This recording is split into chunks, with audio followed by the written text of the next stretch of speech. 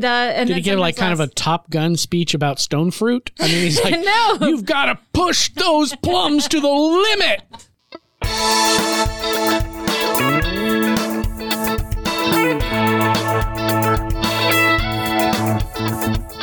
Hi, and welcome to Gen Extemporaneous. This is a podcast where I come up with an idea, I do some research, I grab a bottle of wine, I bring everything to Mark, and he pontificates. In today's episode, we continue our War on Science arc with a discussion about life coaching. It is likely that Mark and I will come to this discussion with two different perspectives, and of course that probably means some spirited debate, but you all seem to like it when we argue, so this should be a big hit. We appreciate you coming to listen to us each week and invite you to follow us on social media at Extemporaneous2 on Twitter or Gen Extemporaneous on Facebook. You can find me at Christina Gen X on Twitter and Mark at Mark Eats Peach. We're going to be poking some fun at life coaching in this episode, but we're Gen X. We got our sensitivity chips late in life, and we're still learning how to use them. Hi, Mark Snedeker. Hello, Christina LaRusso. I think everybody here should know that you have all the Riz. You discovered Riz, huh? Of course. I'm very hip. I'm cool. I know what the kids are up to. Oh, sure. It's over already, man. I'm sure it is. And by the time it gets to me, it's definitely passé. I actually just discovered that word. Did you? A couple of days ago. On Reels. This one guy does it. He's a teacher and he's like teaching freshman boys be like, and then I'm the Risley Bear. How embarrassing. It's just awful. All right. Well, Mark, I have some exciting news for you. Are you going to tell me I have all the Riz? No. Oh, disappointing. I have decided that I'm a life coach. Oh, dear God. Okay. Yep. So do we got to start charging for this podcast, I guess? Set up an MLM? I mean, what's going on? Yeah. Then that's really all it takes, right? That is all it takes. And that's what we're going to be talking about today. We're going to be digging into the world of life coaching. And by no stretch of the imagination am I going to be able to cover every element of what life coaching is and all the varieties of it, because it is a very, very big subject. It is. I think that it crosses two arcs, actually, not just War on Science, but I think also Crisis of Meaning. Yeah. Crises of meaning. Well, because it's crises in lots of different areas. So let's just dive in with a hot take. Life coaches are largely bullshit. Oh, man. Why do you think that they're mostly... See, I would say that they're mostly neutral to positive, and that there's a small segment that is kind of smarmy and bad. I have thoughts. Okay. First of all, if you've ever heard life coaches, basically they are a combination of kind of weird positivity and stoicism. They lift a lot from stoicism without really understanding stoicism, I'm sure. Mm-hmm. And then like a lot of rah-rah, you can do it type of stuff, right?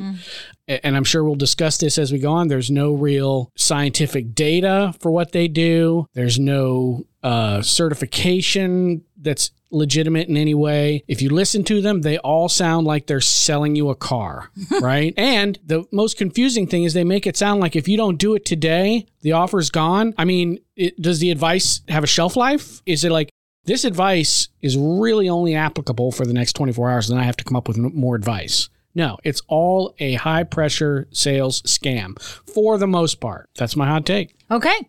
It's shit. Oh, well. Mostly. No.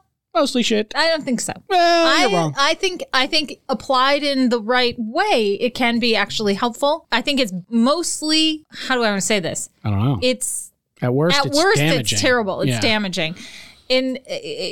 By and large, I think it's a neutral thing. I don't know that it's always super successful, but I don't think that most of the time it hurts. But there are some times where it can be harmful. Right, but we're going to talk about that. Paying for it, so neutral is not real. I mean, you can pay $0 and get neutral. True enough. And again, with life coaching, it's on two levels that it can be damaging. And I think it's actually more damaging for people who determine, well, hey, I want to become a life coach. And then there's kind of it's like not, an MLM, it is a little bit like an MLM in some cases, right? And so I'll teach you my method of life coaching. You kick up to me a percentage of your fees. Potentially, or it's not even like that, really. It's not true pyramid scheme that way. What it is you come to my school where I teach you how to life coach. Right. And then in order to maintain the certification that we give you, which you don't even need. I could say, I've got a lot of experience with grief. Yeah. And I'm going to go out and print up some cards and I'm going to do some research online, talk about grief with people and help them through their grieving process and charge them $100 an hour for my services. Yeah. And that's it. That's all I have to do. And if I'm good at that and I work with someone and they say, oh, she was really great when I was going through my grief. Well, then that person, another person contacts me and it's kind of through word of mouth and marketing, whatever marketing I might do. I might go online and I might find a Facebook group of grieving people and insert myself into that Facebook group or whatever else it is. Or as we like to call them, customers. Exactly. Or TikTok right now has to be huge because I'm seeing so many. Well, I'm, as again, not on TikTok, but I see reels where it's very life coachy. It's very much like, hey, I can help you with your particularly ADHD, adult ADHD. If you're experiencing ADHD, just pay attention more and calm down. If you're experiencing grief, advice. If you listen to some jokes, you'll be fine. I could that I feel like I could life coach on grief. I really could. Yeah, but that what else they call that? Therapy. Well, okay. And that's what we are going to eventually get to is a conversation about therapy and life coaching and how do those two things fit together? And, also where does science fit into all of this? And I think that you and I are going to have some different thoughts on. I think science is like, we are not on the same playing field. Mm-hmm. We're not even in the parking lot. We're down the street having a beer. Well, we'll get there. So let's talk a little bit about the history. This is actually a fairly new thing, life coaching. The idea of coach starts in the 1800s. I think 1860s is the first time that they mentioned the word coach associated, 1861 maybe, with sports. Yeah. So coaching in sports is because sports are becoming more professionalized, not just a bunch of guys in mustaches throwing things around on a green somewhere, right? Right. So would you agree that as sports, now we know that sports are not necessarily a science, although there is a lot of science in it today involved in some sports, but as it becomes more professionalized, which to me would be, if not scientific, then more structured. Yes. And, there's more thought behind. I think I think it becomes more scientific as well. But that's when a coach comes into play. So there could be, because eventually what I want to talk about is whether or not science underpins coaching, certainly underpins psychology. All right. So it could be that then, right? Yes. Like as things become more structured and more. Certainly it could be scientific. Okay. So then life coaching as a discipline has roots in a number of fields, including adult education, the human potential movement. The Hall & Oates song? No. Oh. The human potential movement in the 1960s. Oh, right. Yeah, they were into EST and all that crap. Mm-hmm. Yeah. Large group awareness training, groups such as Erhard Seminars Training, which were founded in 1971.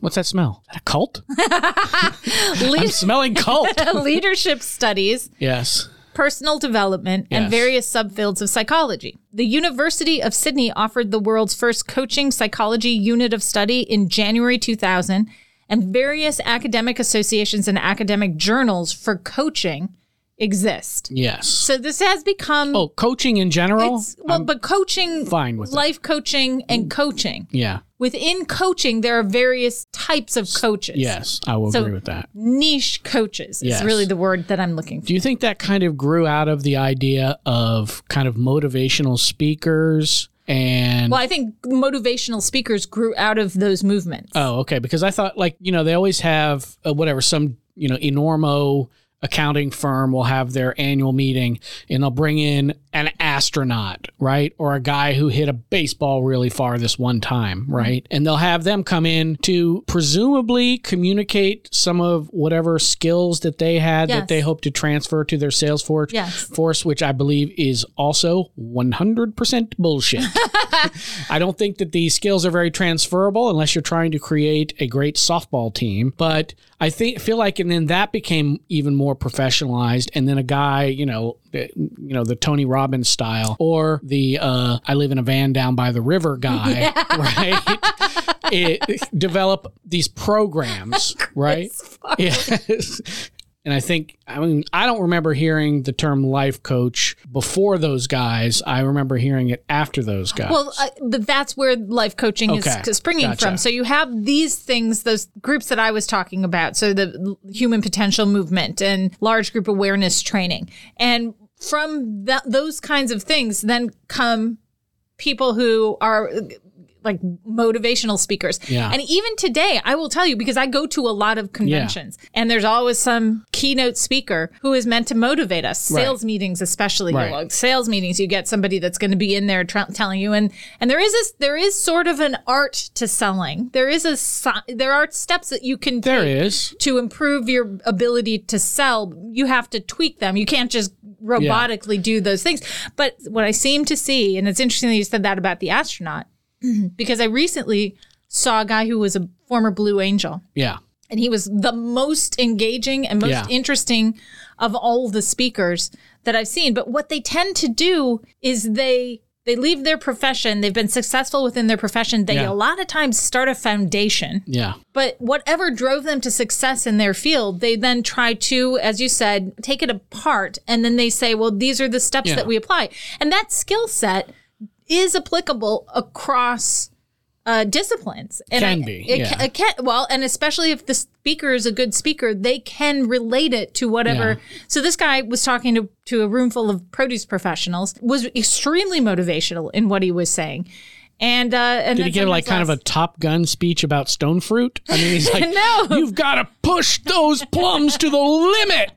No, it wasn't like that at all. But it was just really about attitude and how to have a right attitude. I think at best they're very entertaining and they might jazz you up for the day. Plus, he did show some like behind the scenes things. Of course, from Top Gun. Cool. But see, that's cool. Yeah. That's fun, and you're entertaining your guests, right? Your attendees. But how many people took that and went, yeah, you know what? I'm gonna apply this Blue Angel technique to my sales and actually carry that through. I think it's very rare. But yes, I think that you're right. I think that you get motivational speakers who come out of that sort of field. Now, and those people are making big money. I mean, amounts of money too. Every single politician who, has some measure of success, their guaranteed income after they leave whatever legislative body they were in is the speaking tour. Yeah. And they're paid hundreds of thousands of dollars to come in and give a 1-hour speech to Merrill Lynch or whoever with questionable benefit, I would argue, other than it keeps them kind of engaged with Merrill Lynch in case they need some political favors later on. Mm-hmm. That's what I think. But sorry, Merrill Lynch. I'm going to go back and I'm going to give you some numbers here about life coaching. In 2019, for an example, there were 33,594 accredited members of a group called the International Coaching Federation. ICF is considered the main accrediting and credentialing body for both training programs and coaches. Do you think we should use air quotes when we say accredited? Well, I kind of feel like we should. Even though you don't have to. There are groups that do this, and this is the most respected one. ICF. So they make you go to this class for 9 months instead of a week. And then, like I said earlier, what I started to say earlier is then they make you keep coming back. Of course. So that your accreditation lasts for only so long, and then you have to go back again and get updated. That's the business model of the 21st century. 100%. Subscription based. Yep. And so in 2019, 33,594 members. 2020, 39,787 members. Then to 2021, the COVID years. Yeah. Oh, my God. 50,748 members. 2022, 56,400 members. So during COVID, they're like, what am I going to do? Are online going, oh, what's life coach? And I'm telling you, you hear about it and you go, oh, well, wait, what's that? Shit, I could do that. I'm going to do that. Yeah. And they provide we missed our opportunity. Maybe we should have done that instead. You could have done a podcast giving life advice. Oh, I have no problem sharing my opinions. I have no special training. Why not? I at least understand stoicism somewhat. Okay, we're not giving advice, right? But we are just kind of talking out of our ears. Yeah, but again, that's what humans do, right? We talk to each other about our problems. We may even offer advice, but we're not putting ourselves in the position, at least you're not, I might do it occasionally, of being experts in the field where you should follow our advice and give us money. Although, just saying, maybe give us money. I mean, you don't have to, if you find But do it because we're entertaining. Not because we're giving you advice. My God, don't take our advice. Don't pay for the advice because we don't want to be held liable for that. Definitely not. All right, so life coaches are based in 161 countries worldwide. So this is not, although mostly in the United States. Yeah, of course, because we're suckers. There's an estimated global revenue of $2.849 billion. No, that's not that big of a deal. In 2019. Yeah, but I feel like it's going to be much higher. I feel like the economy for Pokemon cards is that big. So. Yeah, well, but still, that's some untapped resources out there, you shysters. Okay, according to a report by the International Coaching Federation, again, the ICF, the typical coaching client is between 35 and 44 years old, which was 37%. Yep. A little under 1 in 3 clients, 30%, are in the 45 to 54. So it's Gen X. It's all Gen X. And millennials. Millennials, yeah. Coach practitioners most frequently engage with their clients in person. Almost 1 in 4 always engage on that basis, while close to 1 in 2 do so frequently. The use of audio-video platforms has doubled in the past 4 years. No surprise. So, we're seeing many, many more. Skype life coaching. Right. The revenue and income received from coaching is linked to a variety of factors. Criminality. Scam level. Grift. Yes. For sure, grift.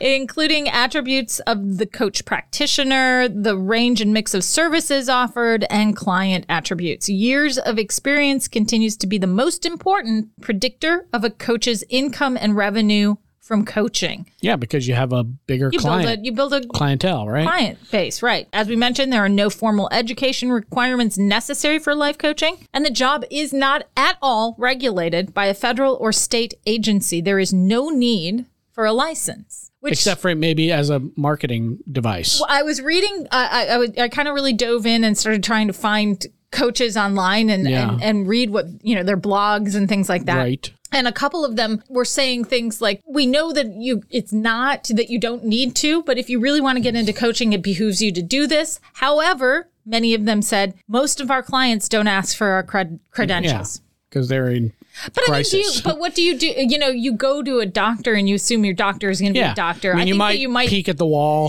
just to see. What are you doing going? But if you're in a hospital, you'll never see his office, right? No, right. Where he graduated, no diploma or she graduated. Maybe we should start doing that. Like what you get on your MCATs. While it is not required, it is recommended that you become accredited. And so to be accredited by, again, the ICF, a training program must meet a number of criteria. So ICF will have their own classes, but they also will partner with other... They franchise out the training. They put their seal of approval on it. So among the criteria those programs must meet, it must offer a minimum of 125 hours of contact between students and faculty, 6 hours of observed coaching sessions, which means you either in person or you could tape your sessions and then send those. 10 hours of mentor coaching, keep that in mind, and a performance evaluation. If you are a mentor coach, some of your income will come from coaching coaches. Yeah, see, that's the MLM part. That's the MLM part. How come you told me to remember mentor coaching and then brought it up again 8 seconds later? Were you afraid that it would slip my mind? I guess. In that period of time? I got so excited, everyone. See, that's where it gets even sketchier, right? Because now you're turning it into a volume business. Right. And I was like, okay, I want to see where what does it cost? So I went and I looked to see just programs that were ICF certified. Newfield Network, $11,400 to transform the way you see and are in the world through Newfield's ontological approach and learn to coach others to do the same. So they obviously Googled some philosophy terms. Ontological yes, approach. That's great. Yep. But here's the thing. When I hear something called Newfield, I actually hear cult. Right? Doesn't that sound like, welcome to Newfield? Newfield Network. Here's your Newfield issued tennis shoes and jogging suit. Well, how about George Mason University? Does that give you cult vibes? No, that is a legitimate university located in Northern Virginia. Okay. I didn't take any classes there, but I've seen many rock music concerts there. All right. So I saw Sting Oh. at George Mason University. Okay, so Nothing like the sun. It was a great concert. They offer a leadership coaching for organizational well-being. $10,495 will get you certified in that, and you will learn how to use strengths-based approaches and methodologies and transformative practices that deepen self-awareness, develop coaching presence, and facilitate organizational well-being. Okay. It's a lot of word salad, right? Okay. Sure is. But then there's a value system as well. Professional coach certification, work-life destinations. $11.67. No, 1,000. I thought you were going to say it's $11.95. $1,195. You can become a certified professional coach In 30 minutes. Start coaching clients and earning income in one weekend. Wow, that is fucked up. I mean, you train people longer than that to like run a register at Publix. Right. All right. So that's not okay. It's Wow. It's a little. It's not a lot. Look, it's a little. And I should say one kind of caveat as we go. I do think there probably exist in the world decent, helpful life coaches. I think the problem is they're coaching life, which is way, way, way too big of a subject. Well, we'll get there. Yeah. The ones that I was talking about before were business coaches. No, I know. But even those, if you listen to the description of it and you don't know what they're talking about, it's bullshit. You want to become a life coach, Mark. Yeah. Here's how you do it. Step 1, assess your personality traits and skills to learn how to become a life coach. Oh, I thought step 1 would be to Google it. Well, that's it. So here are the top qualities and skills that you will need in order to learn how to become a life coach. Okay. To be curious. Tell me more about that. You have to be an adept listener. Huh? I don't know. This is really doesn't sound like it's my thing. Good verbal and written communications. Oh. Sweet. Empathy. Oh, no. See, I think that's a mistake. And then extreme care and love for helping others. Not that much. You have to be skilled at asking questions. What mean by that? And you have to be intuitive, which is something that you hate. You hate intuition. Look, although you were an intuitive guy. And then I fixed it. They beat They beat it out of you. They did. They beat it out of me. All right. So step 2 then, explore your personal goals. So as a prospective coach, it is important to get very clear on your personal and financial goals. When you know what you're striving for, it becomes easier to create a plan and to achieve it. So figure out how much money you want to make. So they say review your financials. Get clear on how much money you need and how much money you would like to earn each year. Are you wanting a part-time job or a side hustle? Wow. See, that's not a good thing to call it. Is your goal to create a full-time life coaching empire?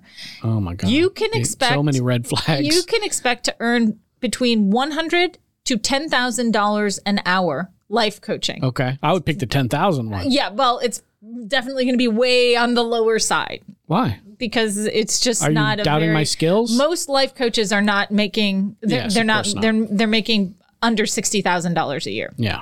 Okay.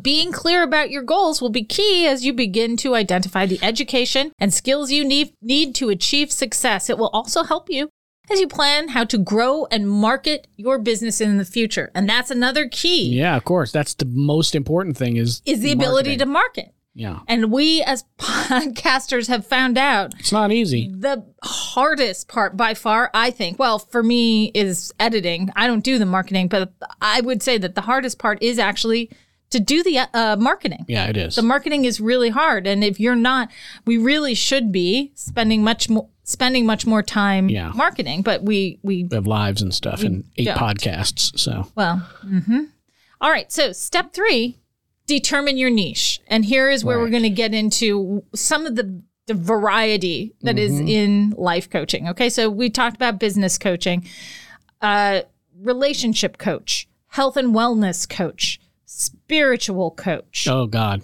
How's that a thing? So let's talk about what's Talk about not having to answer to science in any way.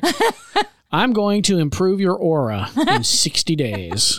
All right, let's talk about what some of these coaches do. So business coaches, some are executive coaches. They can help fix broken teams. For me, it seemed to me that business coaching is more about consulting, but it's not, because engineers go into consulting. You'll have change. And a lot of engineers go into like change management. Those are the ones that are consultants. But then I know that there are business coaches, right? Yeah. So many executive business coaches are their major focus for them is to help clients to create a better work-life balance. Yeah. So it gets down to the personal. There's also business coaches who are focusing on those who are looking for a career overhaul. Yeah. So they're helping you to rework your resume and how to do well refine your goals, interviews. And that reminds me of the coaches that are available to help students get into college. There is a whole it's like market a whole in industry. That. Here's a very special one. Christian coaches. Christian life coaches focus on helping clients align their lives with Christian expectations and values. Wow.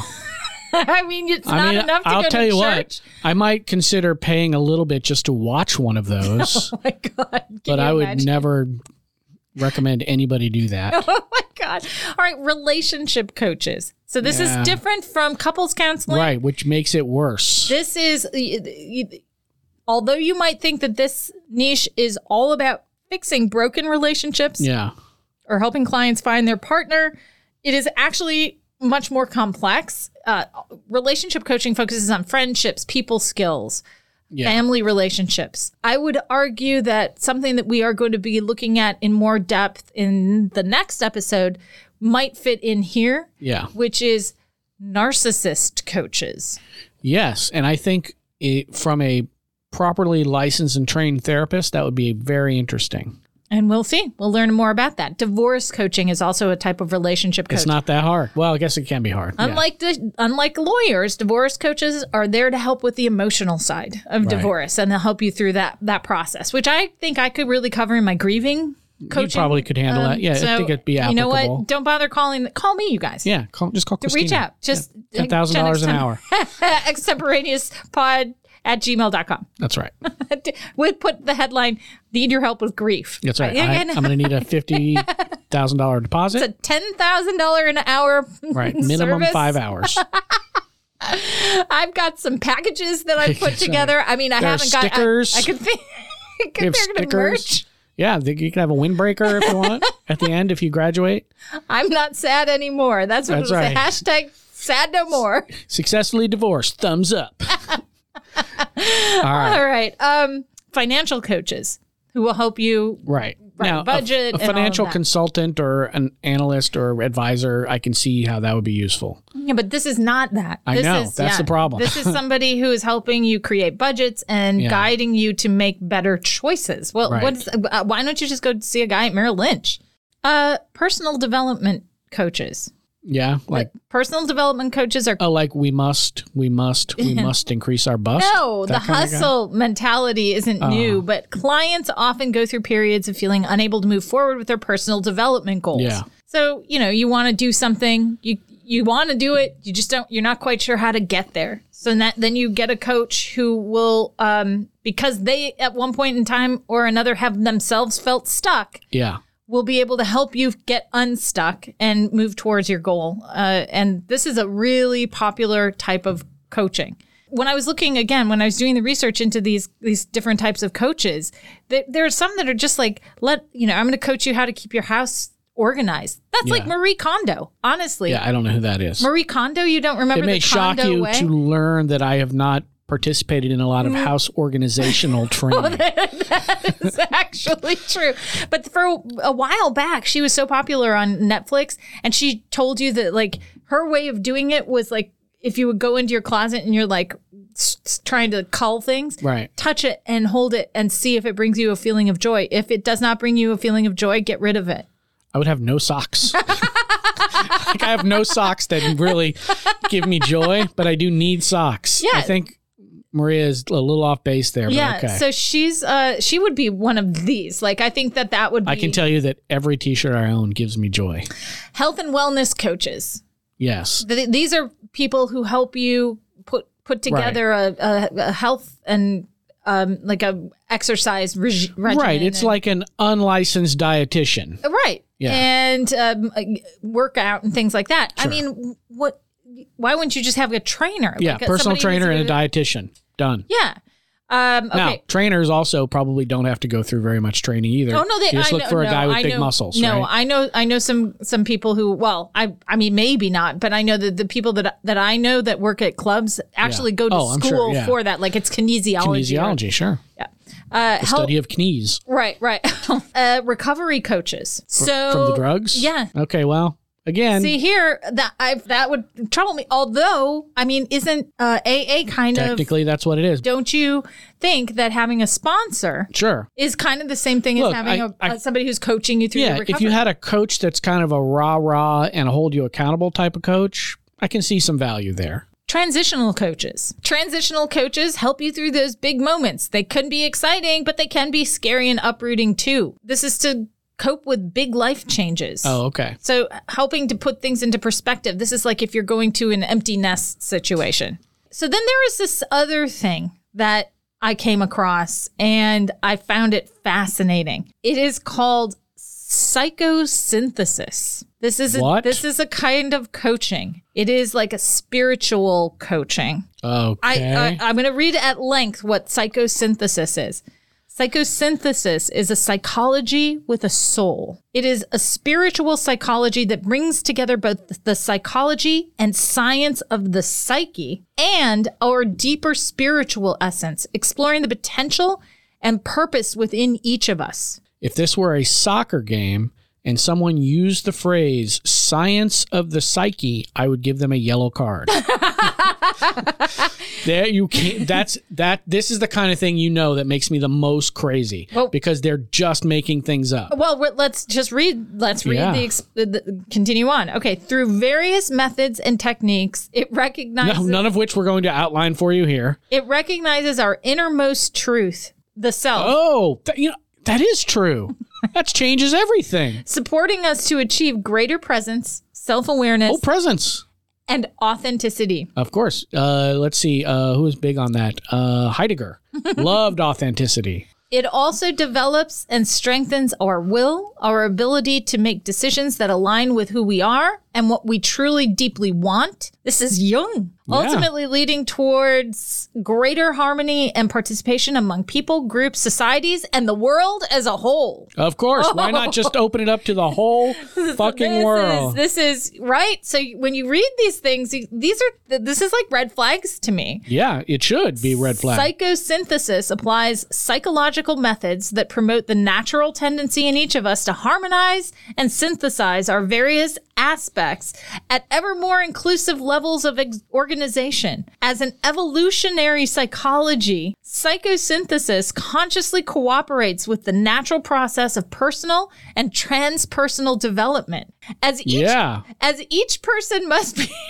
Mark, you sound so enthusiastic. My head is exploding right now. I know, it doesn't mean anything. As each person must be treated as an individual, an effort must be made to choose the methods best suited to each person's existential situation, psychological type, goals, desires, and path of development. Cogito ergo sum. Some of the methods more commonly used include guided imagery, movement, gestalt techniques, self-identification, creativity, meditation, will development, symbolic artwork, and crystals. You forgot crystals. Journal keeping, ideal models, and development of intuition. Tell me what you think about this. Okay, let's say I'm going to be a life coach, right? Uh-huh. And my thing is going to be authenticity.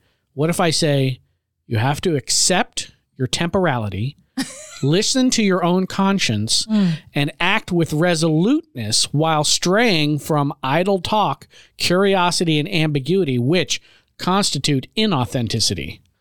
Then you would say, Professor Heidegger, I think that's amazing. That's Heidegger. Me, man. Yeah, exactly. But that's what they do.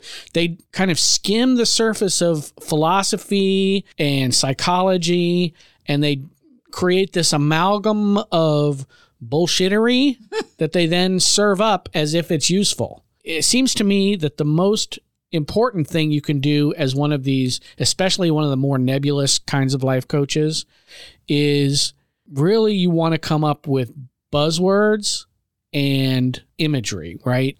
Because really that's all it is you give these people this image they can lock in on. You teach them some buzzwords that they can repeat in a very cult-like manner, by the way.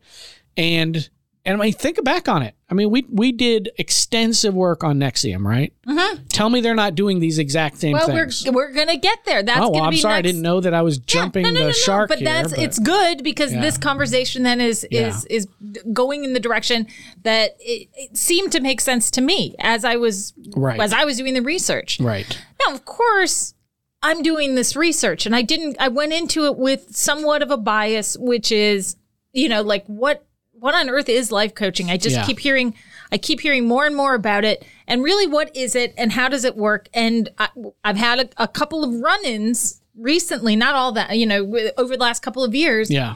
With people who life coachy kind of people. Life coachy people who self-identify as life coaches in one way or another. And it's struck me as opportunistic, which fair enough. I mean, what's wrong with being opportunistic?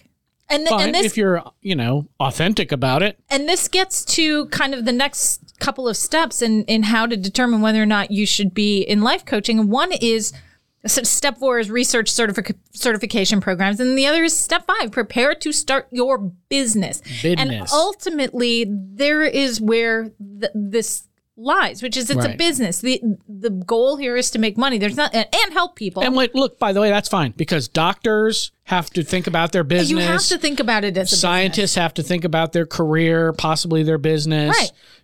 Shop owners, whatever. I'm okay with that, but it just gets seedy when it's a business that many times, a large percentage of time, I think, provides something of questionable value with questionable measurable results. You're going and you're looking for someone who is at a moment potentially of crisis. Now, not so much with the business coaching, but certainly most of the others, grief coaching, success coach, transition coaching. You're right. Transition coaching, financial coaching. A lot of times, I bet. Yeah, relationship coaching for sure. Yeah, the life coaching blogs that I looked at. One of the things that they talk about doing is make sure that you're building your packages. That you're not thinking just about one-on-one. Get that subscription, but maybe you're thinking about doing. Maybe you're thinking about doing a group. So then you say, okay, you could do an hour where you're working one-on-one with person, but what if you have group practice as well? And you say to the people that you're working with one-on-one, well, I'm also going to have a group meeting, and you put some donuts on the table or whatever else. Right. And it's always the donuts. The overhead is not so much, but you're instead of charging one person $200 an hour, now you're charging 10 people $200 for that same 1 hour. And that's the kind of stuff that they're encouraged to do. Well, it's smart business. Of course, yeah. But and if it helps, right? Like if it's worth it to those people, again, it's their money if it's worth it to those people. But I think that there are some people who walk away from these situations, maybe initially feeling energized, but then come away and say, well, what did this really do for me? Yeah, it's like empty calories, right? Yeah. It's like, wow, I'm all jazzed up now. Wait, I don't have any actual skills or plan. All the problems I had before, I still have. I have no idea how to really put this into practice. How is that really working? Right. I have a confession to make. Oh boy, what is it? Are you ready? Yes. All right. Now, I don't know if I've ever mentioned this before. Oh, boy. But I majored in philosophy when I was in college. Yes. And, of course, we'd always joke about, philosopher, what are you going to do for a living? Yeah, right. And I used to joke that I'm like, I would love to just be able to, put a little laurel wreath on a door somewhere and say, the philosopher is in, and have people come in and ask me questions about life. And I would provide them with answers. So you really just wanted to be a cult leader. That's kind of right. But, at that point, I hadn't factored in the whole, weird sex slavery type parts of it, which typically go along with these. But, and I was joking around about it. But at a certain point, when the, online stuff was getting going, I'm like, could I do that as kind of a quasi-serious jokey kind of, I don't know, maybe almost thing. And then I decided, I'm like, no, I can't. Why? But because it would take it would take a lot of time. Investment. And I was like, it's not like I got a master's in philosophy or a PhD. I'm only comfortable in certain Western philosophical schools, and I'm not sure that Nietzsche is always the best approach for whatever. But I did for a period of time think, I wonder if I could do that. Now, you only get a few seconds. You answer the question. I give you a glib, off-the-cuff answer. That's it. Give me your money. Have a nice day. For $40? Well, I hadn't set the price point. How much would you pay? A nickel. Maybe. Oh, come on. I'm not Lucy. Yeah, you are, actually. Well, maybe I am. I guess that's technically what I am, right? I'm Lucy. I just put up a shingle with no training whatsoever, and I'm taking nickels from kids. So one of the things that I grappled with as I was doing this research, and this is partly because we both watched it's a brief documentary, but it's a documentary about sort of scammy life coaching. Right. Apparently all in the Toronto area. In Canada. Yeah. And where does it rub up against psychology? Yeah. Because in a lot of cases, it does. Cognitive behavioral therapy is kind of one of the keystones of life coaching. I read a really good article, and of course, as always, our sources are going to be in our episode notes. Yes. But it was written by a psychologist who also does life coaching. Yes. And she said the way that psychology and life coaching, they're a great fit to work together. Can you guess why? Yeah, because life coaching is basically amateur psychology, right? Well, no, it's actually two separate things, she would say. And she would say that... you have to deal with the underlying trauma and issues. Psychology deals with the past. Yeah. And life coaching, once you've kind of exposed your shadow and you've picked through that and you've done the work to understand... Well, I know. It's true. We love you. Once you've figured out all of the stuff that makes you who you are, whatever, and some of the bad things that are in there, and you're cleaning all of that out, then you have to have a path forward. Right. And usually, if you're struggling with something, you are, if it's depression or whatever else, there are these. It's taken a while to build up to get you to the point where you are. Yeah. You've learned behavior that you stick to. It's a pattern that you fall into, and then life coaching can help you get out of that pattern, break that pattern, and make different choices and learn how to make different choices that will then help you break away from that pattern. Because if you're in that original pattern, you're just going to stay in that rut. Right. Well, life coaching might be able to take you out of it. See, and that's, I think, the big problem is because if you do life coaching without addressing any of the reasons why you need the coaching in the first place and just give them a plan. Like, let's talk about sport coaching, right? You want to teach someone to be an Olympic sprinter, right? You do not start day one saying, okay, we're looking for a sub 10 100 meters, right? We're going to run for about 5 hours today. I want you eating 3,000 calories a day, all lean meat. Whatever. You don't start them at that point. Right. You have to get them to that point until they're ready to learn how to be an Olympic sprinter. First, you have to get them up off the couch, drop 40 pounds, whatever it is. They have to actually be in be a high school runner, be a college runner, whatever it is. You can't just start them running at that point. And I think that's the big problem I have with life coaches is even if their program is good, for the most part, they're giving it to people who are ill prepared to implement it. Correct. And the underlying issues exist and still exist. And what can happen is people can go to life coaches, and life coaches are they're not licensed to practice psychology. And they're supposed to, say that right up front, hey, if you have psychological problems, I'm not your guy. Right. So let me ask you this question, because as you can see, by and large, life coaching is really leading towards that crisis of meaning. And it's because of what we kind of touched on, which is life coaches are necessarily looking for people who are in moments of crisis, who need help with something. And so one of the predatory things that I saw, and this is in the last 2 years, was with with a group of women. This is the Willverse fandom. Were they ghosts? Oh, okay. No, it's the Willverse fandom. It's like female ghost anonymous. Something that we feel so unseen. Something that we've ridiculous. Something that we've talked about multiple times. Episode 53, 54, 55 is our Willverse episodes. If you are unfamiliar with that, you might want to go back and listen to them. But anyway, it's entertaining. This group of women, largely Gen X women, claimed to feel unseen. Yes, which is legitimate. Right. And they felt seen by this young man on TikTok. Okay, so into this mix was a woman who is a life coach. Oh. And she advertised a retreat that was going to happen specifically for this fandom. And within this fandom, this was her audience, right? Yeah. So smart business move, because she knows that this fandom has a lot of disposable income that they are willing to spend. She hooked up with one of the mothers of one of the TikTok boys, and that woman claimed to be a spirituality coach. Oh, good. And then there was a life coach, and they were going to have this retreat in Canada where the boys are. Right. One of the things that she had in her advertising material was, do you feel unseen? She knows that they felt unseen. They all feel unseen. And you know what?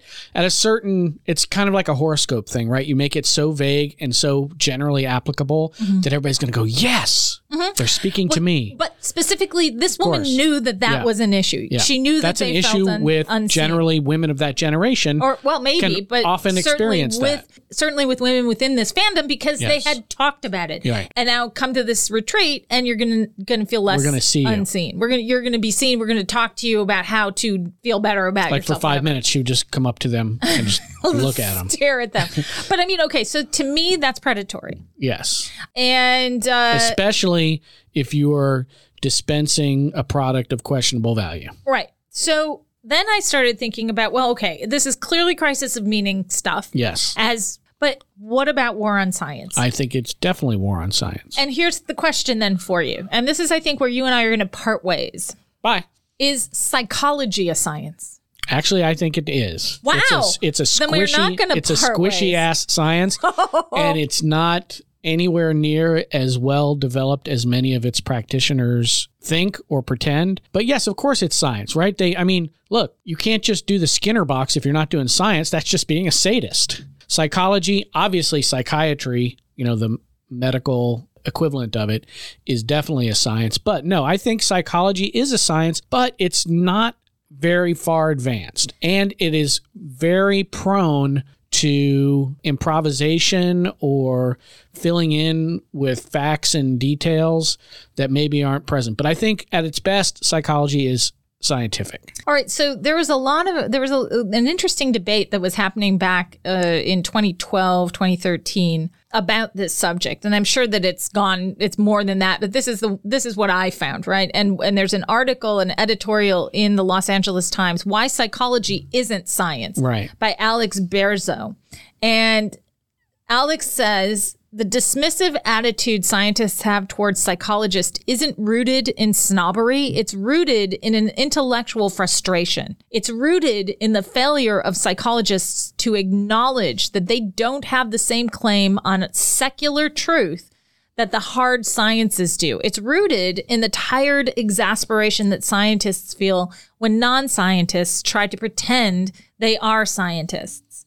Psychology often does not meet the 5 basic requirements for a field to be considered scientifically rigorous: clearly defined terminology, quantifiability, highly controlled experimental conditions, reproducibility, there you go, yeah, and finally, predictability and testability. Yes, and those are extremely important. The thing about science is it has to be, if it's not testable, like if you can't imagine, for example, a set of circumstances that would disprove your theory, like you're not willing to say what would disprove your theory, your theory is not based on evidence, right?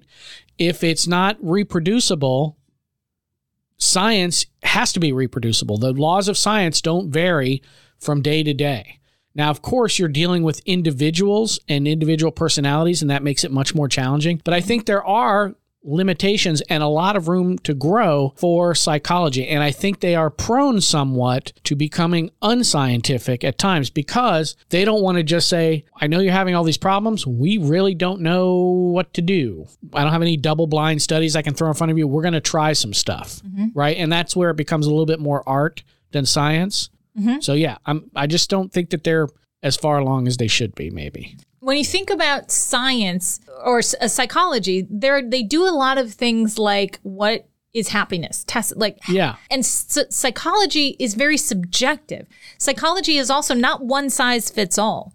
Human beings are not all the same. There's no monolith. You can say, well, most humans feel this way, or most humans do that, or most humans would describe being happy as XYZ. But happy to me is going to be a different thing than it is to someone who's in Europe, than it is to someone more so like in Asia. They might have a very different understanding of what happiness is. And so, I don't know if this is a bit far afield, but I was listening to a podcast the other day where they were talking about the difficulty of understanding other creatures.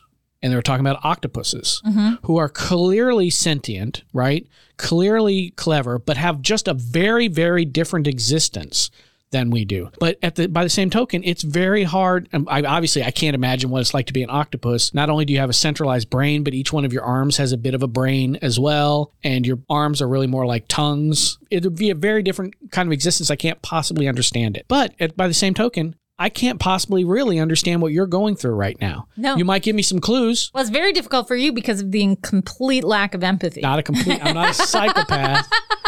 I have a teaspoon of empathy. But yeah, it's very difficult to understand what's going on inside of other people's heads. And, they do that little thought experiment when you're, at least when I was in the little nerd group in high school where they're like, do you think everybody sees colors the same? And you're like, yeah, sure, why not? But then you think about it, you're like, well, how would I know, right? You have no way of knowing. And chances are we do see them slightly different, right? We have different eyes, mine are worse than yours. Everybody has a different amount of cones in their eyes, whatever, whatever it is. It's very hard to understand other people.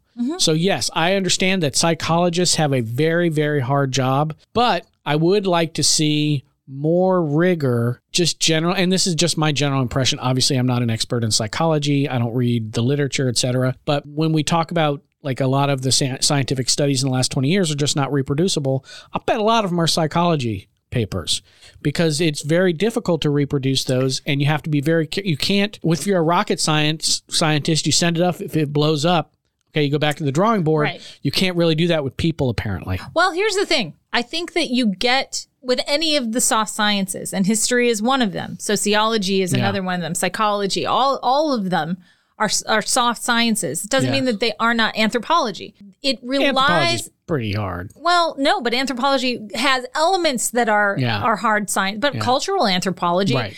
What you end up having to do is you end up having to get to a very sort of essentialist kind of.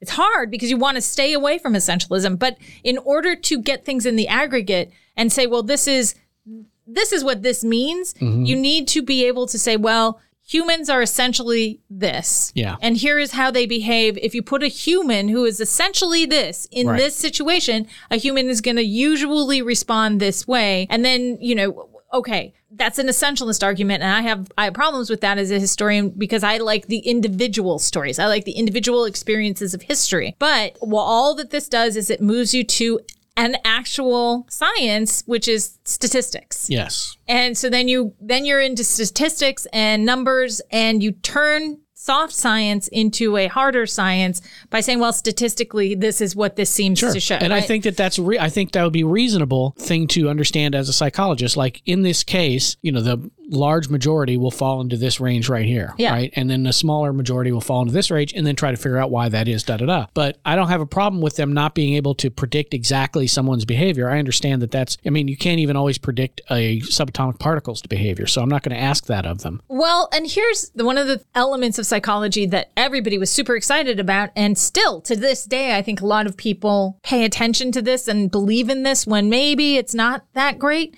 which is behavioral analysis, which then they apply to find serial killers and things Yeah, like that. yeah. You know, sort of they say Profiling. profiling, right? And now it's been I think is mostly bullshit. It's been now kind of debunked that the profiling really isn't as accurate. But it's nice to think that it is because makes us feel better. It makes we can us feel we identify. have a little bit more control over chaotic situations. The thing about that I noticed most about life coaches and inspirational speakers and all that is they come up with these catchphrases and structures, right? The pyramid of power or whatever it is. Yes. So I'm going to give you Mark's rule of life coaching. Okay. Well, the problem with life coaching. Okay. And it's called the rule of 2 1s. Oh, wow. Yeah, it's pretty good. Oh, It's I like catchy, it. right? Oh, okay. The first one is one size fits all. Life coaches tend to have an approach that they apply to everyone, and they may do one-on-one coaching, but I would bet dollars to donuts, and especially if they're working out of Tim Hortons like that one lady was. There's probably a lot of donuts. Yeah, there's probably a lot of donuts that they are doing the exact same thing for everybody. The second one of the rule of 2 1s, so you have to say it over and over again so it gets in your client's brain, right? The second of the 2 1s is one trick pony. And that is you've identified one thing that you think is the thing. Authenticity, narcissism, possession by demons, whatever it is you think is that one thing. And that you are a one trick pony. That is the only tool in your toolbox and you apply it to everyone universally.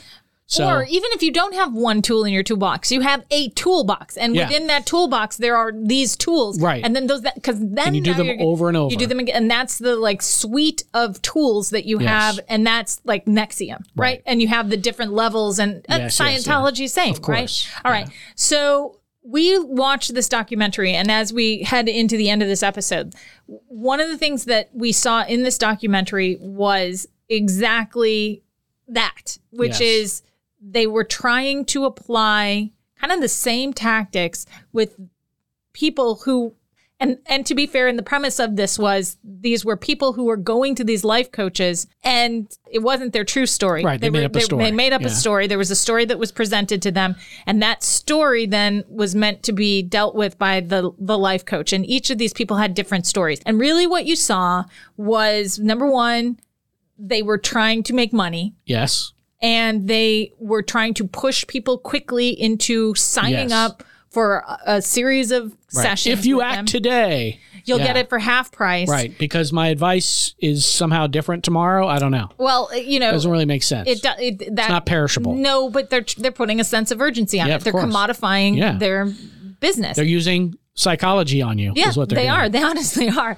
And then the other that was very alarming is that they were not moving quickly enough in a couple of the cases to say, hey, you need to see a psychologist. I can't help you with this. And the one really upsetting example was a man, an out gay man in real life who was pretending that he wasn't very comfortable with his sexuality. Right. And he kept talking about the fact that he was considering self-harm. Right. And the life coach ignored it several times before he said, okay, hey, well, listen, maybe this guy, you need to get some help. Which, I mean, look, as I've mentioned, am not a psychologist, but I was a resident assistant. So it's kind of like being a psychologist. Oh, God. Right? It is life coaching. I had at least 2 weeks of training. Oh, well. But they had always told us that as soon as someone mentions self-harm, even if it seems maybe in jest, you have to contact somebody. And you have to ask them, are you thinking about hurting yourself or others? And if you think there's any possibility they are, you have to contact a professional immediately. Right. And this guy didn't do that at all. Well, first of all, he's a gay conversion. Yeah, he life coach. He wanted to try and convert him. That's a problem right there, because it's not a problem you need to fix. You just need to work on how it works in your life. And and he's just like, oh yeah, well, don't kill yourself or anything. So, and he moved on. And then finally, after like 3 or 4 times where the guy just had to come right out and say, he says, well, maybe I think I would just be better off if I just killed myself. He's like, oh, well, this could be a potential liability here. Maybe I better say something. Did you think it was ethical what the broadcasters did? No problem with it whatsoever. None whatsoever. Because if they paid the money, if the life coach is not hurt by it if they're behaving ethically, right? Is it a bit of a gotcha? Yeah, but I don't have a problem with that at all. What are you going to do? Take people with real problems and tape them? Mm-hmm. I mean, honestly, if they're a good life coach and they're faking it, maybe you should pick up on that a little bit. I wondered about their sample size. I would have liked to have seen a larger sample size. Sure. Maybe because they did 3 or 4. Well, maybe they went on Yelp and these guys got the most complaints because, of course, you're doing it for they have an axe to grind, which I do understand. Right. I don't think it's a good reason to indict the entire field, but I think it's a good way to highlight some of the red flags that exist within that field. Right. Which I think are legion. Before we wrap up, let's talk about this from a perspective of why do you think that this appeals to people? Life coaching instead of what is it about life coaching that people would say, well, I want to do that instead of psychology? So one thing they mentioned in the documentary is that it seemingly has less of a stigma attached to it. If you say, oh yeah, I have a life coach, they're like, oh yeah, that's cool. Like Tony Robbins. Yeah, he's got really nice teeth. And whereas if you say, oh, I'm going to see my therapist, they're like, oh, he must be a basket case, right? Which is terrible and unfair, but that's how a lot of people still see it. It's gotten a bit better, I would say. People have become a little bit more accepting of mental health needs and professionals, but that's one thing. Second is this idea of the quick fix. My life is a bit of a shambles right now, but if I just pay this $5,000, I'm going to be well on my way to wealth and fame. I think it's that same kind of appeal that get-rich-quick schemes have. These are basically like get-well-quick schemes, and sometimes get-rich-quick schemes too. Yeah. And I think that's the appeal. No, I agree with you. I think that there's nothing I can really add to that. I think that you're spot on. It's the takeaway I had having watched that documentary and also doing the research that I did. Right. It feels trendy. Oh, absolutely. It feels like a feel good. It feels I remember when it was kind of becoming a big deal, like coming out of the 70s. That was such a time to feel free to be you and me. And, exactly. Well, by the way, I watched that movie when I was a kid in the 70s. It's called Free to Be You and Me. Yeah. And it was very hippy-dippy, touchy-feely. And it really... Get in touch with yourself. So I'm not surprised that a lot of the majority of people who are seeing life coaches are Gen X, people. Yeah. Let's stop here, and we're going to talk a little bit about what's coming on the next week. I think we're going to wrap up this series next week by talking about when life coaching becomes actually dangerous. Right. We said here, life coaches gone wild. Yeah, ultimately, we think life coaches can be good. There can be very successful life coaches, and probably majority of them are I don't neutral. think any of them can't be, though, replaced with a better version by seeing an actual professional. Therapist, therapist, a financial analyst, whatever it is. I think most of them, just because of the lack of, regulation. Accreditation. I think that the risk is lessened if you're working with someone that has to have credentials and is in a regulated industry, because then they're in a regulated industry. If they're doing something wrong, there's going to be a body and the government is going to be looking at that. Or if they do have a particular expertise in a narrow field. Just in general, if you're coaching life, too nebulous, too ill-defined, no training requirements, no requirement of use of science in any way, I'm out. So next week, we're going to be talking about a couple of places where life coaching has become dangerous. NXIVM is one of them. Also, we're going to look at a documentary about the Lighthouse Life Coaching group. What's that smell? Is that a cult? It's a cult. In England. That's in England. So we are going to talk all about that in our next week's episode. But for now, I'm just going to say bye. Peace out, Cub Scouts.